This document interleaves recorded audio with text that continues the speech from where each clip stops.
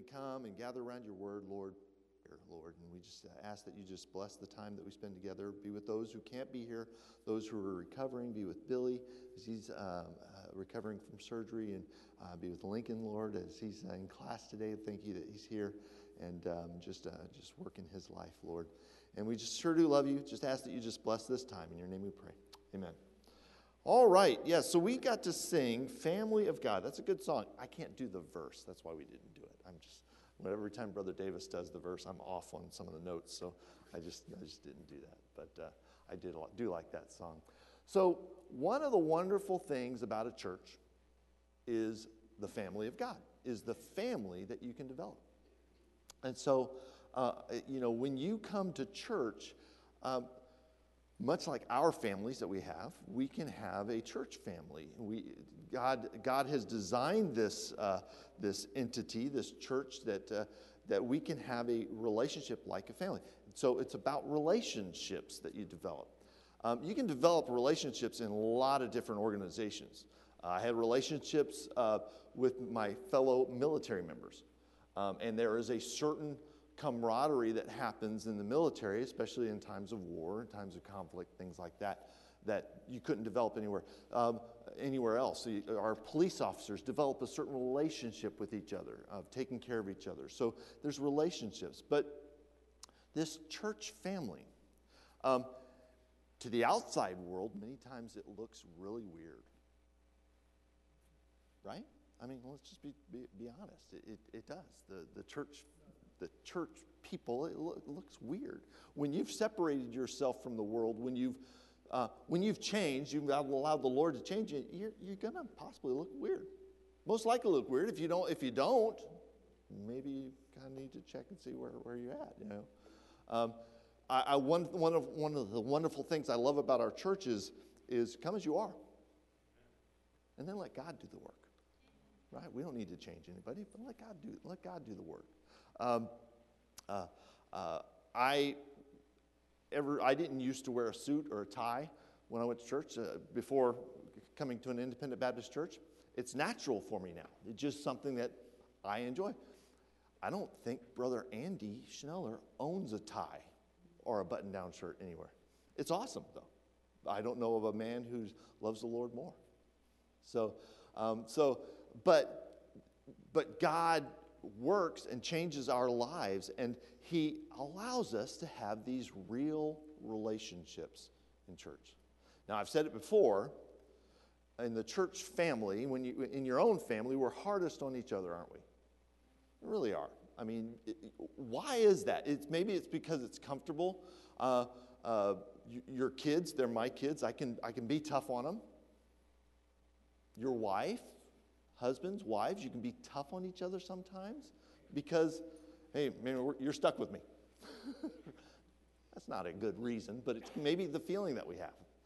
We can always be tough on each other. The same thing happens in the church. We can, in the church, we can eat our own sometimes. We can be tough. But it ought not be that way. We should have a spirit when we come in here where we encourage and edify, and we're going to talk about all these things, where we lift one another up, because this is a relationship. Now, not all of us are in the same place in our relationships. Just as in a family, you have a husband and a wife, and they should be more mature than their kids. Although they many times get called on the carpet by their kids, especially when they've come out of Sunday school lessons, and they go, "Hey, did you know this?" Or "Why do we do that?" Okay, all right, a little teaching moment from our children. But there's a hierarchy in there, and it's not that there's a hierarchy out here. It's just you have levels of maturity among Christians. You have folks who've been saved for a long time. Brother Ludwig's been saved for a long time. That's awesome. Tap into that. When you get to tap into that, tap into it. And then you have new Christians who are wondering, hey, what is this like? What is this relationship with God? What is this relationship with each other? So much like a family, we have to develop relationships. And so we're going to let's get into Ephesians. Our text verse today, we're going to be in Ephesians 4, verses 14 through 16.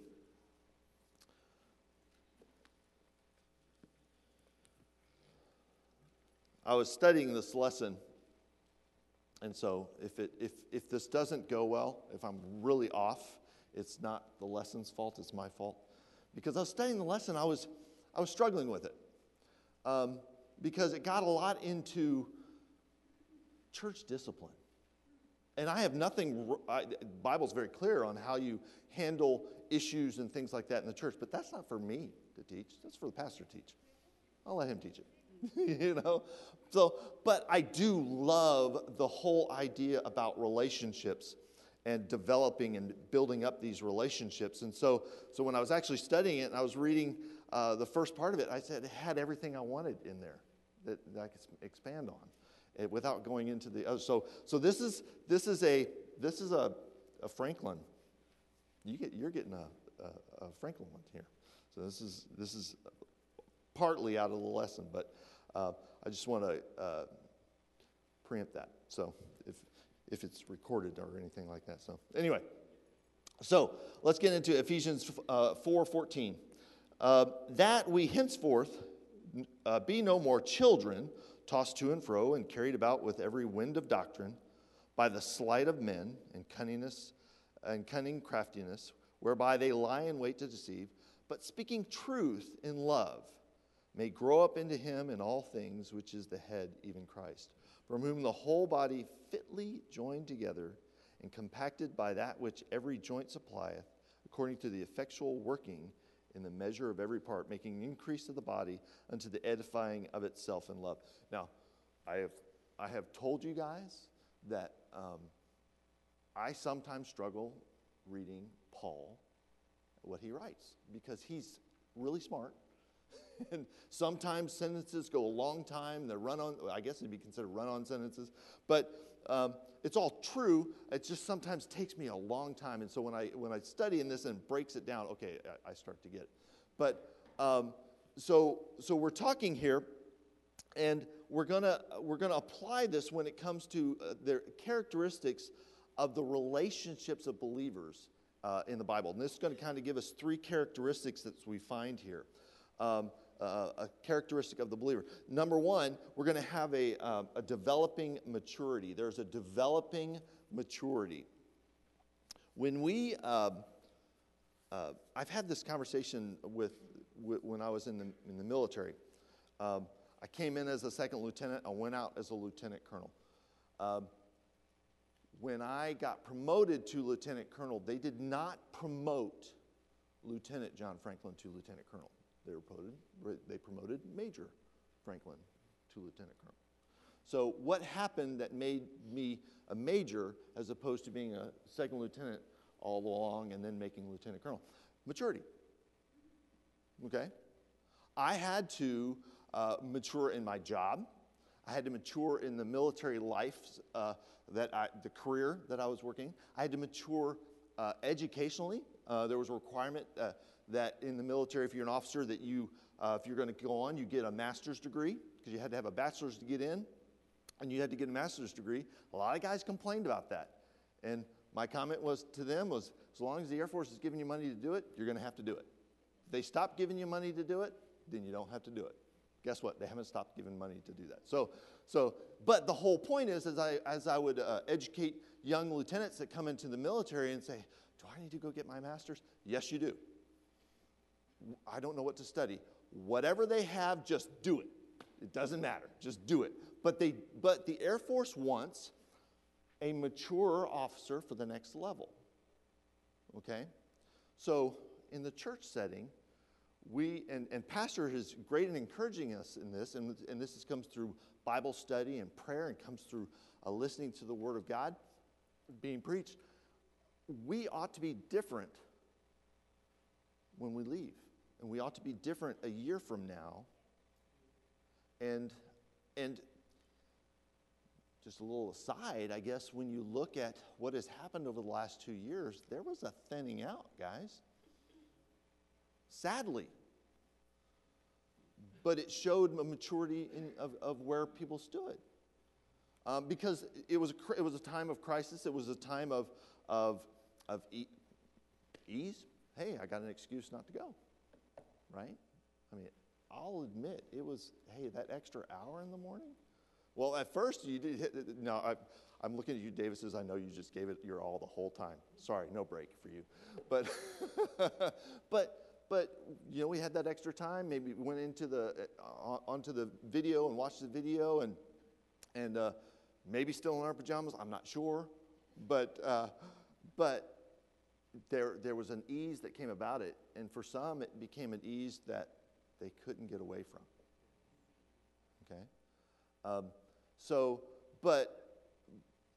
but if you remember, there was other times in our country's history. 9/11, I remember. 9/11 was a big jump in church. People were scared, weren't they? And they came to church because there was fear. Now, I wonder how many of those folks we lost during the pandemic because there was not a maturity that developed in that. But we need to have a developing maturity. As Christians mature, they develop in a hardiness that helps to hold fast to your faith. When does that happen? During the trials of life. Trials of life. We are all going to have trials in our life. Brother Billy's going through a trial in his life right now with health. Lincoln's learning. He's going through a trial right now. He's learning a new thing. And so we are going to go through trials of life, whether they be personal trials, whether they be health trials, whether they be family trials, whether they just be, and they're all part of our faith. It's all a test of our faith. Some of them are direct faith trials. But maturity is going to, we're going to develop a hardiness that will help during these trials of life. Go to 2 Corinthians 8:2. Corinthians is right before Ephesians. How that in a great trial of affliction, the abundance of their joy and their deep poverty abounded unto the riches of their liberality. In Corinth, these folks, there's trials of affliction, yet they abounded. Their joy abounded. And it was evident to Paul, and it encouraged Paul.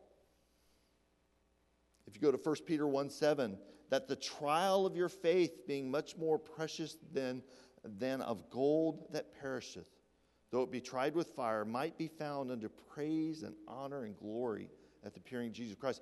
A trial, the trial of your faith, the word "the," not by chance a trial of your faith, we will be tried in our faith. We have a God that gets us through that. We have a God that's wanting to see us on the other side of that trial.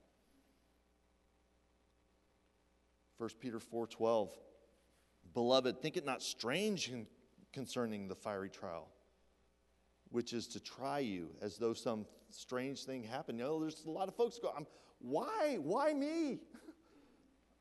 I see trials that people go, and I do say to myself, I don't want to go through a trial. I don't know if I'm strong enough. When I read in Revelation, and you read about folks that are getting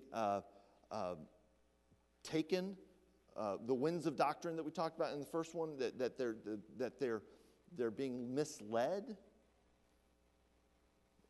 Am I going to be that person? Is my faith mature enough that I won't? I pray it will. I pray it will be. And how do I do that? I keep growing in the Lord. Keep grounded where we're at. These are all these trials of life. They're trials of our faith, but they're not strange. They're not. It's not unplanned. It's not. What does it say? Did it ever occur to you that nothing ever occurred to God? This is not a surprise. And sometimes we do act, wow, Lord, you probably didn't see that coming. No, he probably saw it coming. And it could have been from our own making. It could have been from our own disobedience. It could, but we can get through the trials if we develop in our maturity with the Lord. It also helps in B, times of confusion. Are we not in a time of confusion right now? When we hear what they teach our children in the schools and just the politics and how there's just right is wrong, wrong is right. Where have we heard that before? Well, it should encourage our faith. If we let it, during this time of confusion, it should encourage our faith that what he said is going to happen is happening. It just means we're a moment closer to the Lord. Are you ready? Will we actually walk out the doors today? It could be today. Times of confusion. 1 Corinthians 14:33.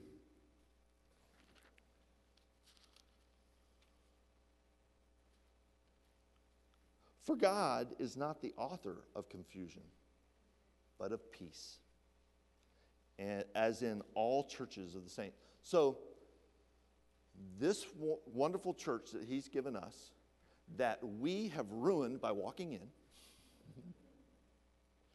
it's still a place of peace that God has designed. So why not, when we come in and try to develop the relationships with our Lord and with each other, should there not be peace? I would ask you that if in your heart, if there's not peace among brethren, don't look at your brethren, look at yourself first. I always have to ask myself, why is there not? Why am I anxious? Why am I having any not peace? I have to start with myself first.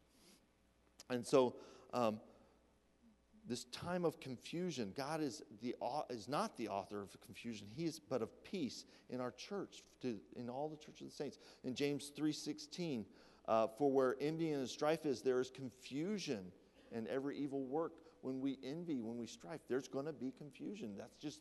That's just like the way of the world right now, isn't it?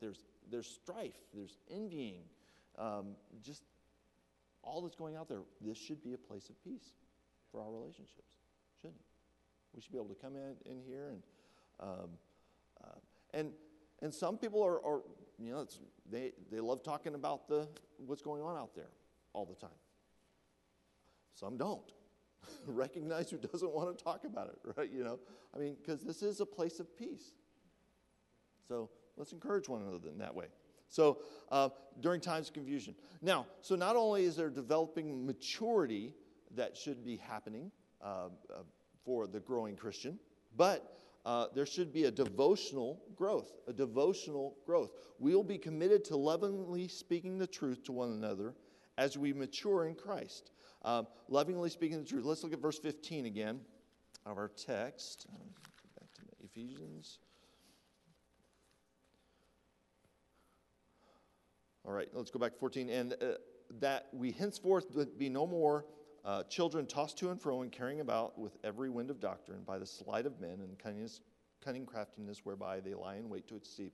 But speaking the truth in love may grow up into him in all things, which is the head, even Christ.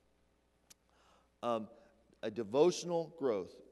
First of all, in order to grow in our love for one another, we have to grow in our love for God. Much like growing in maturity, I hope your love of God just gets greater and greater as you see, A, what he's done in your life, where he's brought you from, and where he has you now, where he could take you, whether it be a direction in life or just where he takes your heart and where he takes your life and your peace. But we need to grow in our love for God.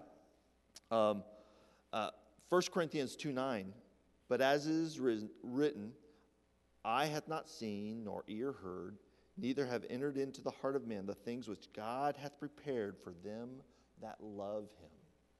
He has prepared so many wonderful things that we can't even fathom what he's got in store for us.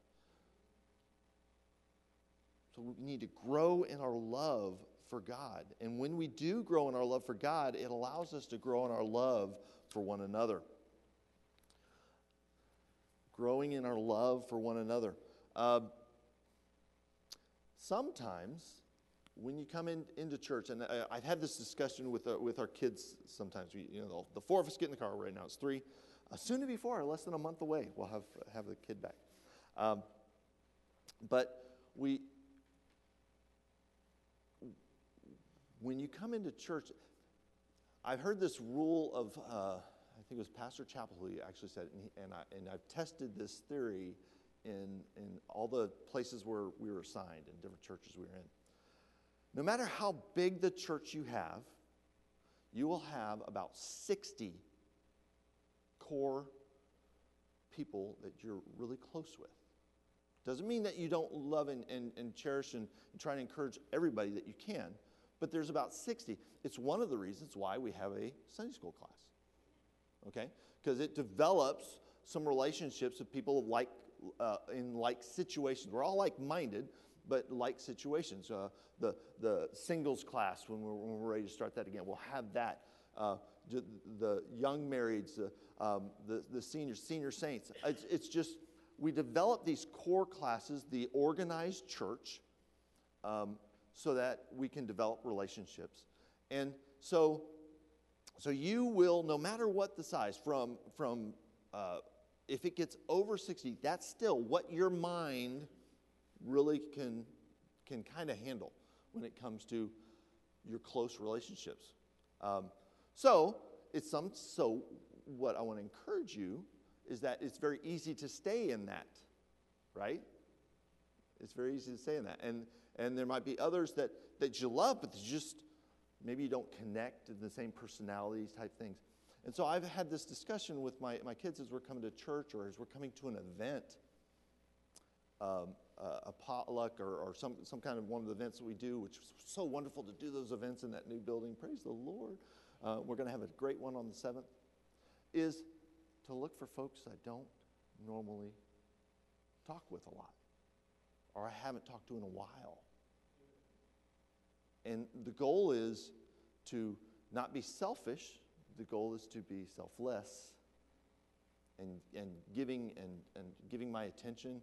Have I ever told you my problem I had a lot in the military that my dad, I kind of inherited it from him, and my wife checks me out on it, is looking over people's shoulders, right? Trying not to do that. Always giving the people that you're talking to the attention that they need. But I encourage girls, let's search out somebody that we can be a blessing to, that we can listen to, that we can encourage. And I tell the kids, when they were young in their classes, even now in teen class, sit with someone who's new. Sit with somebody who came in on the bus, because they are uncomfortable. They are wondering, will they like me? I'm not dressed like them. Will they accept me? So if we can encourage our kids and then model that behavior too in the same way. It's one of the reasons why when we had the big day on Easter, we want people to invite people to sit with you. Wow, somebody just, yeah, I'll sit with you. And they might turn you down, but that's okay. They're here. But it's we want to love one another. We want to develop these relationships and try to break the model of the 60 and maybe get outside of that. Get outside of this class. Get some of our seniors. Boy, if you could tap into some of your seniors, man, there's a wealth of knowledge right there. When was the last time I ever walked up to somebody and I asked a question about the Bible and something I read and I didn't understand? I don't know when the last time I asked that. So am I studying enough? Because there should be things I don't necessarily understand.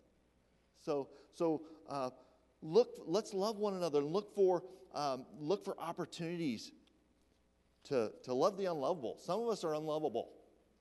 We need to smile, right? We need to, so let's encourage. So loving God as we grow, as we mature, loving one another as we grow and mature, and finally, there's a demonstrated love. And this goes back to loving one another, but a demonstrated love. The spiritual body of believers will work to edify one another. We need to edify. Now, there's different ways to edify people, and it really happens to be basically what the person is. And I think Pastor has a great talent at this, and some of our folks do too, is we have folks that are very busy in the ministry.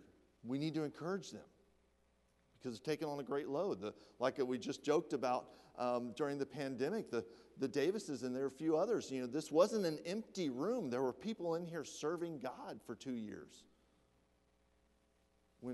And so that meant getting up. It meant being in your place and being on time. And that takes encouragement. It takes edifying, building people up, keeping them going. There's those who need to be edified and encouraged, instructed, because maybe we see them falling out a little bit. And we want to bring them back. We want to remind them that we love them. So we edify one another. 1 Thessalonians 5:11, wherefore comfort yourselves together and edify one another, even as also ye do. Paul was great at edifying believers in the church, and in fact called them out by name many times. If you go to Romans 16, 1 through 4, he called out Phoebe, he called out Priscilla and Aquila. He said, I commend unto you Phoebe, our sister, which is a servant of the church, which is at Centria, that you receive her in the Lord as becometh saints, and as your sister in whatever business she had need for you. I love that. A sister in whatever she needs you to do. You know, that's a great place to be. Where do you need me? What do you need me to do? Oh, you need me to clean a toilet? Yeah, I'll go do it. You need me to move some chairs? Praise the Lord, we don't have to do that. But just use me how you use me. And so he's encouraging people to be an encouragement to someone who needs to be edified, needs to be built up, needs to be encouraged. Phoebe. And then greet Priscilla and Aquila, my helpers in Christ Jesus, who have for my life laid down their own necks.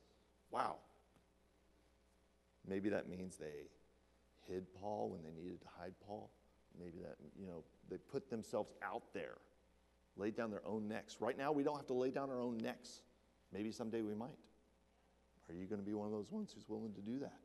Am I going to be one of those? I'm not calling you guys out. I'm saying me. Am I going to be one of those? So Paul is great at edifying, building up people, but also, lastly, encouraging one another. Encouraging. Sometimes you might be having have you ever just had those days where you just wake up, this is a great day. It's going to be a great day. Sun shining, tie fit just perfectly. It's going to be a good day. And you come in, you get hit with somebody who has a need. Okay. Shift. Sometimes we just need to go. All right, I'm going to listen. I'm going to encourage. Somebody needs encouragement. So if we can get that, if we can get what the Lord has given us in a great day, if we can give that to somebody who's not having a great day. Because we bring in the world in here. The world's on our backs, on our shoulders. Worries. Sarah's thinking about her husband. She's got to worry. We need to encourage her. We need to build her up. We need to support her. Just as Moses, he was supported, right? As Israel's battle. So encouraging one another. And in Galatians 6:9, Paul, and let us not grow weary in well-doing, for in due season we shall reap if we faint not. The whole idea being that we've got to encourage folks to keep on. Keep on keeping on, as Independent Baptist pastors like to say. Keep on keeping on. So we ought to be encouragers to one another. William Arthur Ward once said, flatter me, and I may not believe you. Criticize me, and I may not like you. Ignore me, and I may not forgive you. Encourage me, and I will never forget you. Of all people that should be encouragers, the Christian ought to be. Both to fellow Christians and to non-Christians. I work in pretty godless environment. Or guys that love the, it's satanic music. I mean, heavy metal, things like that. It's not Christ. So, God's put me there as the only source of light among those guys, and I got to encourage them. So I'm not going to encourage them to push them away. And if anything, I got to draw them closer. And we ought to do that with one another. As we come in here, now don't do it right after this. Don't go searching for that person because I need to go encourage somebody. No, just through your actions, through your speech, through your smile. Let's encourage one another. Let's build each other up. Because we all need it. You need it. I need it. Pastor needs it. Miss Debbie needs it. I mean, we all need it at some time more than others. But you can never, ever go wrong encouraging somebody, whether they're having a good day or bad. You'll never go wrong. So this relationship, build real relationships. Our church, we have the opportunity to have real relationships outside of our family, mine and nobody else. Outside of that, we can have real relationships. Will we get on each other's nerves sometimes? Yep. Should we give a little deference? Yep.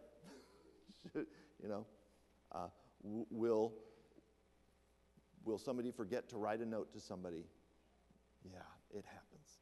It happens because so we, in our maturity as we grow, we learn to give a little deference and understand that everybody's going through life and everybody's going through their family, going through things that they've got going on. But we can, when we give it a little effort, we can be great encouragers towards another. So I want to encourage you guys in that. All right. Well, let's pray. Dear Heavenly Father, I thank you for this day. Thank you for this lesson. I just thank you for just the fact that you've put us here to be a church family, to be people that love one another, encourage one another, edify, and build up, Lord. And I just ask that you just work in us today, be with those who can't be here today. I pray that you, Lord, through us, that we can be an encouragement to them, to get them back and get through their health, just to be there standing in the gap for them, Lord. We love you and we thank you. Just be with Pastor as he brings the message in the next hour, and to be with us as we fellowship. In your name we pray. Amen.